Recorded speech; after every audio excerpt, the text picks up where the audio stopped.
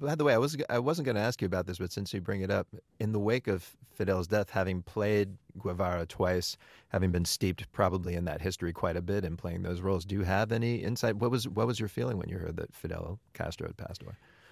Ooh, it is perhaps one of the most long conversations we can have. Yeah. Into all the contradictions that Cuba offers you. Because there is like, okay, to put it into very short concepts. Basically, in Cuba, you don't see the misery that you see in other parts of Latin America.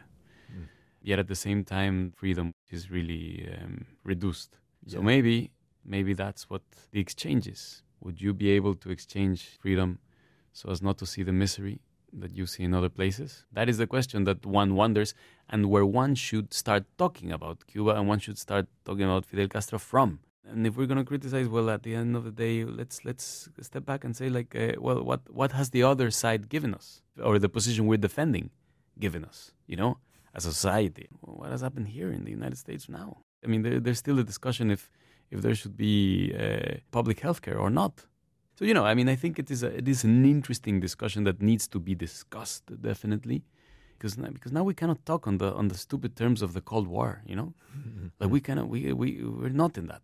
It's another world. By the way, I was just in Cuba literally a week ago, right before he passed away. So it was very conflicting to hear about Castro's death. Because on the one hand, you see a lot of poverty there, you see a lot of that kind of thing, but you also see people that are incredibly healthy, incredibly smart. But you don't see the misery, definitely, that you see in the rest of America. America, and when I say America, is the continent.